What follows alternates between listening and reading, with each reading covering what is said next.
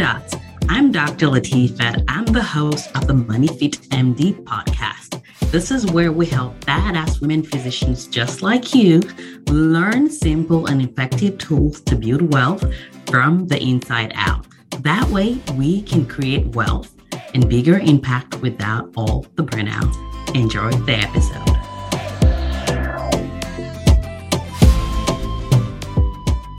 Hey guys, welcome to another episode with your favorite money coach slash mentor, Dr. Divad. Oh gosh, guys, I'm getting more and more ridiculous.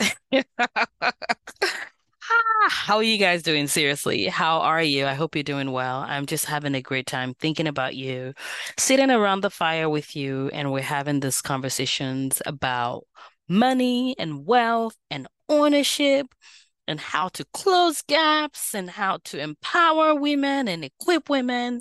And that stuff gets me all juiced up and excited. So I am glad that we are here and I appreciate your time with me today. I do not take it for granted at all. This conversation I wanted to record for you guys is something that have been thinking about recording, and it's been a long time coming, to be honest with you. It is based on a conversation that I was a part of recently where I listened to people that had multiple figures in financial net worth. And, if you're listening, regardless of where you are in your finances, I believe that this applies. We talk about success leaves clues, right? Success leaves clues, even though I may not believe that it's something that I can create today.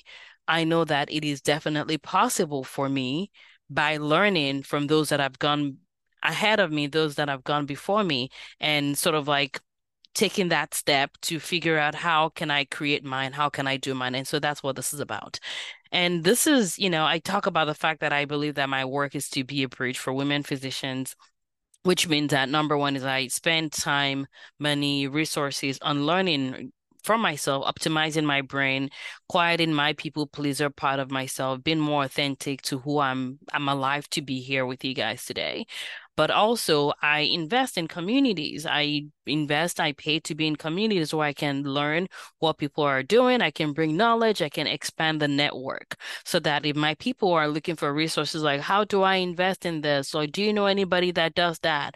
Right? I'm like, okay, I have resources, but that takes intentional investment of my time and also investment of my money. And the return on investment is everything for me, my return on investment, because I think about it in the more expansive frame of the word. It's not just what I'm getting, but what people get through me, right? So anything that I'm invested in, it's not just what return is it giving me, but it's also what return is it giving the women that I get the privilege and the honor of serving every day. But this is one of those communities. And so they had, people with 8 and 9 figures in financial net worth and sort of just listening to them and learning from them really. How are they, where are they learning from, how are they building, what tips do they have? And so I kind of came up with 4 that I believe is really, really applicable for anybody that's listening to this, regardless of whether you are, on your first 6-figure net worth, you're working your way to get to zero, you're on your 7-figure net worth and growing. The bottom line is success leaves clues, and there are some core principles that can apply and can work across the gap, right? And so one of the ones that I learned was the fact that it didn't necessarily take time for them to get there. Meaning that a lot of times when people talk about growing their money and growing their wealth, they think they underestimate they overestimate how much time it's actually going to take to get there, right? And so what happens is, depending on what vehicle you're using in terms of your investment, that's going to determine how fast or how slow you will get to the point you're trying to get to. I don't believe in overnight success. I don't, do things that takes my attention, time from the purpose that I'm here to do. So I like to invest in things that are more long-term, medium to long-term focused. And, yes, short-term cash flow, but I'm not doing things like trading stocks. I'm not doing things like that. That's going to require my daily attention in that regard. Even when it comes to real estate, we do them, we set them up, we create systems. that's important so that we can have time and attention. Those are the important, some of the most important thing is your time and your attention. So those people though, so what they're saying is that it didn't necessarily take time, it took commitment, right? And that part is important because I see a lot of people that tell me things like, I've been trying to do this for a long time. I've been trying to get here for a long time. And what happens is that it's not that they've been trying to get there for a long time. They've been thinking about trying to get there for a long time, right? So maybe you've been thinking about investing in real estate, but you actually are not investing or looking for a market or making decisions that's actual doing. So you're spending time in the mental part, but you're not even in the doing part yet. It's like when you look at a plant that is trying to grow, there's stuff that's happening beneath the surface. You're working on the beneath the surface stuff. And there's nothing wrong with that, but just know that it's not like everything necessarily takes time, is the fact that sometimes we are not committing yet to actually doing what needs to be done in order to create that. So it doesn't necessarily take time, but like even when I think about my journey, when I started, I thought it was going to take forever to get to like first six figure. And the beginning can be the hardest part because you're not necessarily seeing the result of what you're doing yet. It's like, oh, my student debt just went down by like $100. It went down by like $1,000. Like it doesn't feel like that mass, that momentum hasn't been created yet. And you guys know that I talk a lot about like the momentum, like that's why it's important to get started so you can start building so you can get to that critical mass that's now going to cause things to start rolling over, rolling over. So when you're doing your finances, getting to zero from negative, zero can take a long, can feel like it's taking a long time. Getting to your first 100K can feel like it's taking a long time. Getting to your first seven figure can feel like it's taking a long time, but it's actually shorter. Like the more the more you actually do the work of getting the process set up, the shorter the time is. So I will say that going from negative 200K to zero felt the hardest, to be honest with you. And then going from zero to 100K also felt like crawling, like, what am I gonna get there, right? That kind of stuff. But once you get that, then create that momentum and then things will fall into place. So it doesn't necessarily take time, it takes commitment. So stop wasting time, commit, right? We say we don't have time. I agree. We don't have time to not commit. So you can actually get started and build the momentum that you need. Number two is they diversified outside of the stock market. And this is important. So depending on when you listen to this, you may have listened to the episode where I talked about the steps to becoming like an automatic millionaire. And part of this is that part is I talk about the foundation. That part is important, right? The foundation making that single path inevitable, meaning that I am going to this destination. I put this in the GPS, and I know that if I follow this direction, I'm going to get there. There are certain things you can do to make that process faster. You can accelerate, you can take a shortcut, right? And those are some of the things that usually you would want to have a business or create businesses or buy businesses or real estate or franchises and all those other stuff in order to get there. But know that it doesn't have to be complicated. It can be simple. However, in order to get to the eight-figure, nine-figure mark that those people were in, it required them to invest outside of the stock market. And this does make sense because if you think about like taxes and tax optimization, a lot of times, regardless of how you feel about taxes, I think it's important to understand it.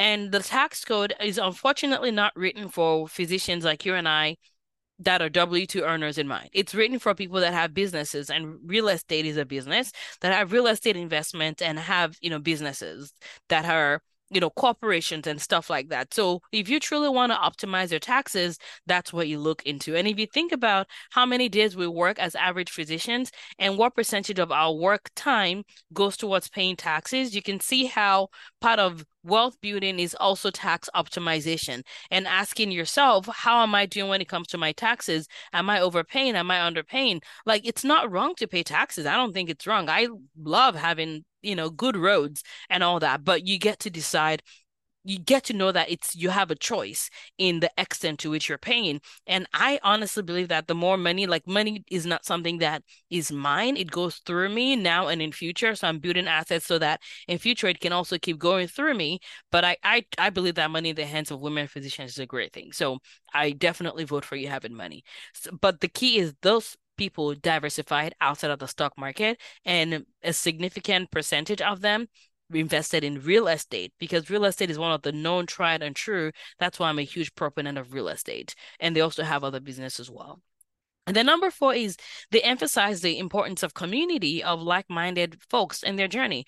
And during this conversation, they actually mapped or chatted out their journey before their communities and after their communities. And it was really, really clear that being a part of community of like-minded people that are kind, that hold you accountable, that are abundant mindseted, if that's a word, that share resources, that share their own mistakes and shortcuts to you, that understand the pain that you're going through when you say that it didn't work, it worked, that cheer you on, that part is important. And I know for a fact that that is true because I personally invest in communities, in being part of communities for that reason.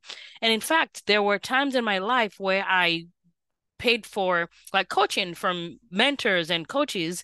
And what I found was that not having a community of like-minded people can sometimes make you feel isolated and alone, especially maybe if you grew up or the community that you currently belong to, they're not striving for what you're striving for. And I will use myself as an example. I have amazing friends, I have amazing community, and I've always had that forever. But one of the things that when I started my wealth journey, like a lot of my friends in my immediate world were not about that life at that point, right? So I chose because I saw the importance of money. I saw the importance of having the freedom to practice medicine on my terms. And I saw that long-term investment return on the short-term sacrifices that I was going to make. And so when I first started though, like it was alone. It was discouraging. I was alone in that journey. And I had to literally plant myself in communities where that was the norm. Doesn't mean that I left my community, my friends. No, we're still our friends till today. We're like text every day and all that good stuff. But now, though, I had to be the first in that department to be able to choose a different direction. And now, though, since then, they've also followed suit and are doing amazing things in their finances. They're becoming even more powerful than they already were in terms of the stuff that they're doing in this world. So, again, keep in mind that this is not about leaving anybody behind. This is about making sure like you're leading. And sometimes you may need to be the first to do the things that you want to do in your community. But the community you're in literally will change your life. Like to not have to explain what the failures are, like it's everything. Like literally your network is your net worth. Like, and this is a part of it. And then the last one, which I thought was really, really important and key, which is number four, is failure, how they handle failure. A lot of times we as physicians, I get it, like the life that we live, if you fail, I don't become a doctor. If I fail, I'm not going to, the patient is going to have to pay for like, could get hurt and some could actually pass. Like it's grand, the effect or the side effect of failure. So it's normal that we don't want to fail. However, the thing though is we have to remind ourselves that that doesn't have to be the same with money and business and all those other things. And in fact, one thing that they said was, of course, you want to learn and do your due diligence to minimize mistakes. However, what was a success clue was not avoiding being able to avoid mistakes because that cannot happen. Like success, that's like failing is what you get through on your path to succeeding. But what they said was recovering faster from failure, recovering faster. So that means being able to forgive yourself, being able to understand that all those things, including the errors and the mistakes, work together for your good. Remembering that it's not just about the external outcome, but also about who you're becoming in this process. Like, for example, I don't know if I told you guys, but my Facebook got hacked and eventually Facebook locked it, and I have not been able to get access back from them. So if you are on my old Facebook, you need to find me again on Facebook and find my new Facebook group, well, my new Facebook page. But one of the things that was important for me to keep in mind was that, I mean, like all of the people, I've had my Facebook page for like since I was in college, and all that was gone overnight. Like all that, all of the friends and there, like the was disappeared overnight, right? And so imagine if I was making it seem like that was not something that could ever get back again. So the predominant thought that I have is I am a different person than when I started, number one. And so I am everything that I may have lost, quote unquote, I will build and I can build faster than even before, right? That's a thought that I have that I believe has been really, really helpful for me. So just keep that in mind that failure is not something that you can avoid necessarily completely. It's the chance. You don't want to fail, but there's a chance of failure. And a lot of times that chance of failure prevents people from going to the next level that they want to get to. So asking yourself the question, How can I stop making failure something that I'm hiding so from, that I hide away from what I'm actually meant to create? So ask and negotiate, ask for a raise, start that business, grow that business, buy that bigger property if you want, buy that different kind of property, start that new investment. Like, do your due diligence, but avoiding failure or trying to avoid failure 100% is the sure way to never do anything great in this life. So that's what I have for you guys. I hope this has been helpful. Success Lives Clues.